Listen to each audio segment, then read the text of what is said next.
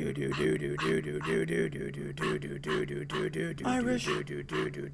exit everything. Irish exit everything. Welcome to Irish Exit Everything. My name is Frank, and as I said in the very first episode of this podcast, I suffer from soul-crushing cynicism. And here's an update in 2020. I still do. Even more so now, actually. The first episode was almost 2 years ago, and I was going to wait until the 2-year anniversary in March to give you an update on my cynicism. But in light of recent developments, this can't wait. So here it is. The world is shit. And this is not breaking news. I'm not saying anything generations of cynical assholes before me haven't already said. But I'm going to present some evidence because I feel like I have to keep saying it. I have to keep saying the world is shit because it's only getting worse. And I'm going to keep saying the world is shit until it's not shit anymore. Or until the world ends, whichever comes first. Yes, I know talk is cheap, and that's why I'm happy to do it. Because I'm poor, and I can't afford to do much else. How cheap is talk? I had to put a price tag on it. I would say $16 a month. That's how much I'm paying for SoundCloud. And actually, I'm happy to announce that I now have an unlimited upload space. So now you can hear me complain an unlimited amount of time. So there's a silver lining, I guess.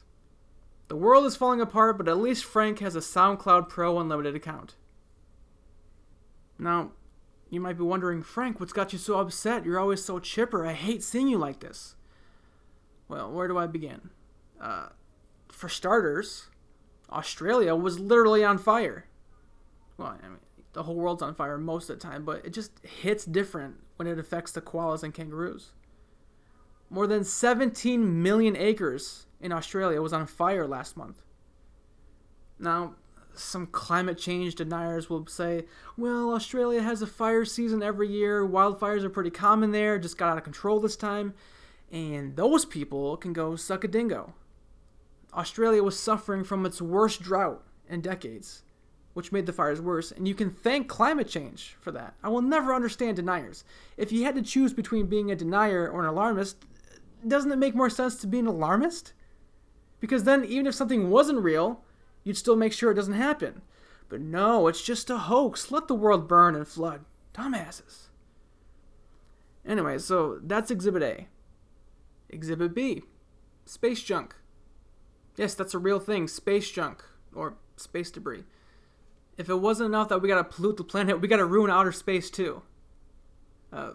Space debris is the term for human-made objects in outer space that no longer serve a function. They're just floating around out there in the final frontier, the last trash can, if you will. And before learning about this, I liked Elon Musk, but his smartass is making things worse with his company. Their Space Link project plans to send thousands of satellites into orbit, essentially creating an artificial constellation. They want to bring internet access to underserved areas of the planet, and I get it. The internet's awesome. Everyone deserves access so they can listen to my podcast, but this is a dangerous precedent. What happens when those satellites are obsolete and we have to send out more? That's just more space junk. Some scientists fear that in 20 years or less, the human eye might see more satellites than stars. How crazy is that? What does that mean for the future, for our dreams? Not to get too idealistic, but for centuries, people looked up to the stars for inspiration. What happens when we can't see the stars anymore? Are we going to rewrite that song? When you wish upon space junk, doesn't matter who gives a fuck. Because it's just trash you're looking at. Exhibit C. C is for coronavirus. Deadly flu that's running rampant in China right now with a 2 to 3% fatality rate. That sounds low, but 2 to 3% of thousands of people, that's terrifying. I don't know who's responsible for the virus itself, but for sure people are responsible for the misinformation about it, which doesn't help the situation. It also doesn't help that people are just dumb. People are legitimately Googling corona beer virus. We are doomed. But the number one thing that's been bothering me for a while now more than the world on fire, more than using outer space as a trash can, more than the beer flu, I hate bottled water. So Netflix has a docuseries called Rotten, which basically focuses on a different food industry each episode and talks about why it's fucked up. And if you haven't watched it, I highly recommend it if you want to get pissed off. And if you don't want to watch the whole series, at least skip ahead to Season 2, Episode 3, called Troubled Water, which talks about the bottled water industry. Long story short, the bottled water industry is the devil, and I would say Nestle in particular is real shitty.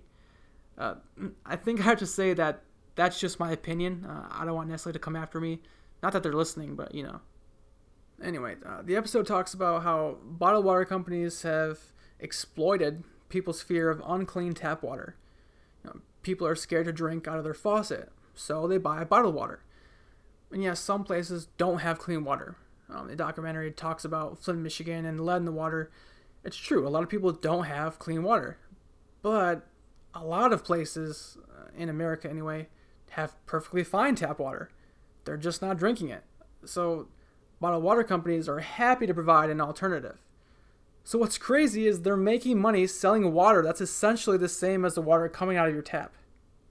And that's just the United States. Bottled water companies worldwide, even worse. The issue in underdeveloped countries is that people just don't have any access to clean water.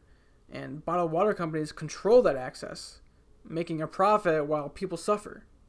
And, there are more nuances to it. The documentary talks about how Nestle's using the Flint water crisis to their benefit and how bottled water companies are hurting the environment.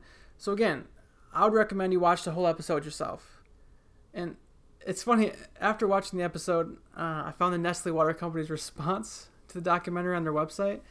And they, of course, say the show grossly mischaracterizes the bottled water industry and communicates misleading information about their operations.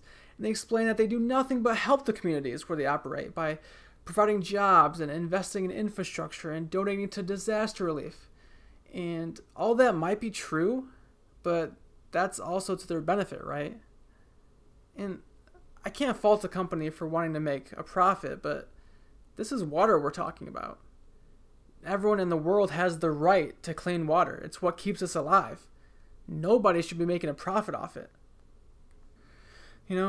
I don't take a stand on a lot of things, but the bottled water industry really does piss me off. So I decided to boycott bottled water. I'll admit I'm guilty of only drinking bottled water in the past because I was scared of the tap water, but after watching that episode of Rotten, I thought to myself, who am I to think that I'm better than tap water when there are some people in the world who don't have access to any water? And I haven't bought bottled water since then. The first time drinking out of the tap, I thought I felt my stomach churn after a few sips, but I'm still here, so it must be safe to drink. So, if you are able to, I'd recommend you Irish Exit bottled water. I'll admit, a lot of the time I don't feel like an individual can make a difference, and this isn't necessarily an exception, but me personally, I feel better knowing that the Nestle Water Company isn't getting any more money from me. So I like to think of boycotts as one of the more satisfying types of Irish exits. Thanks for listening to this absurdity, and I hope you don't boycott this podcast. Irish exit everything. Irish exit everything.